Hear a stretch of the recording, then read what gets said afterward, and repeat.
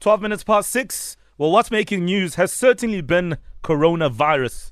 It's affected almost every part of the globe where humans live and exist. And now it's gotten to a point where even we as South Africans have been affected. In many ways, partly this idea to get 151 odd South Africans out of Wuhan in China, which is a coronavirus hotspot. They will arrive this week. They will be quarantined somewhere in the Free State for a couple of weeks. So let's talk about this quickly and get a sense of what the plan is. We're joined on the line by Dr Lwazi Manzi, who's the spokesperson from the Department of Health. Good morning. Good morning, and thank you for having me on Metro. Right, the number of South Africans in Wuhan and those willing to come back home, what are the exact figures? Can you remind us? So the figures do keep changing, right? But we do estimate that there's about 200 people living in Wuhan, and we've got about, say, just about 150 who've indicated that they would like to come back, and about 16 said that they don't want to come back, and the rest we're busy still tracking and tracing. Those that don't want to come back, what is the reason? I'm sure they have various reasons. I just keep reminding people that we're dealing here with people who, they went to China to go and, set up some lives, whether they went to study or work or, to do something. But these are people who all have very built lives there in China. So everybody's got their various reasons for wanting to come back, and some people are actually okay to stay and carry on with their lives there.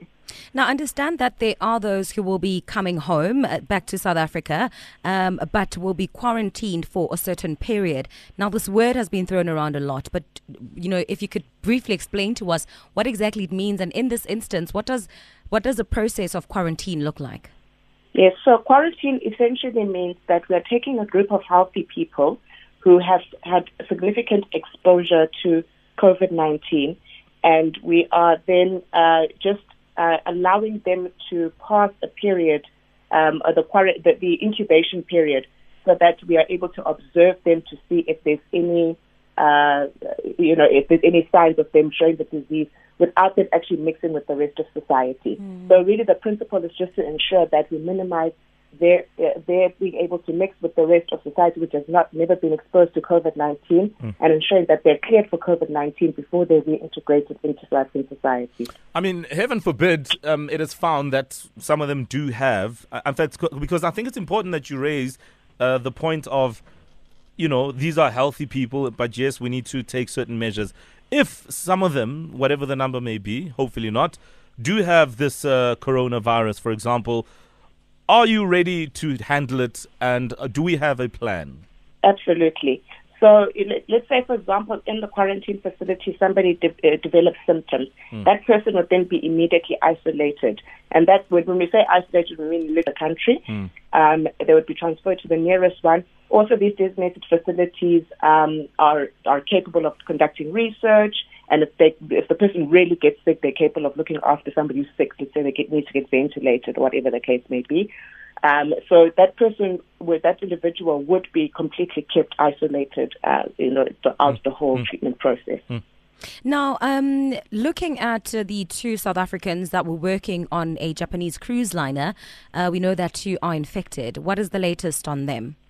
They're fine. They are at the moment in isolation in Japan, and they will need to be tested COVID negative before they'll be allowed to be released again. All right. Now, we know you're highly pressed for time because it is a busy Monday. So just a couple of things. Two things. A, where in the Free State are these 150 said to be quarantined? And when are we expecting them to be back in the country? Unfortunately, I cannot divulge the details of the quarantine facility, as that is a military operation. And we do hope that they will be back home, that the mission will start in 7 to 10 working days. Right. We'll leave it there for now. Dr Lwazi Manzi, thank you for your time, spokesperson from the Department of Health, on just updating us with the process of bringing our fellow countrymen and women back home and putting them in a facility for a time until they are cleared of any symptoms, if any at all, of this coronavirus. And we're expecting them soon. Military operation, yeah. So obviously some information is then sealed. Not quite sure how to feel about that, but that is her answer. Any thoughts on this whole situation around coronavirus? I mean, I was just looking at the illustration on Wikipedia just to kind of get a sense of what this virus actually looks like. I mean, it just gives you goosebumps.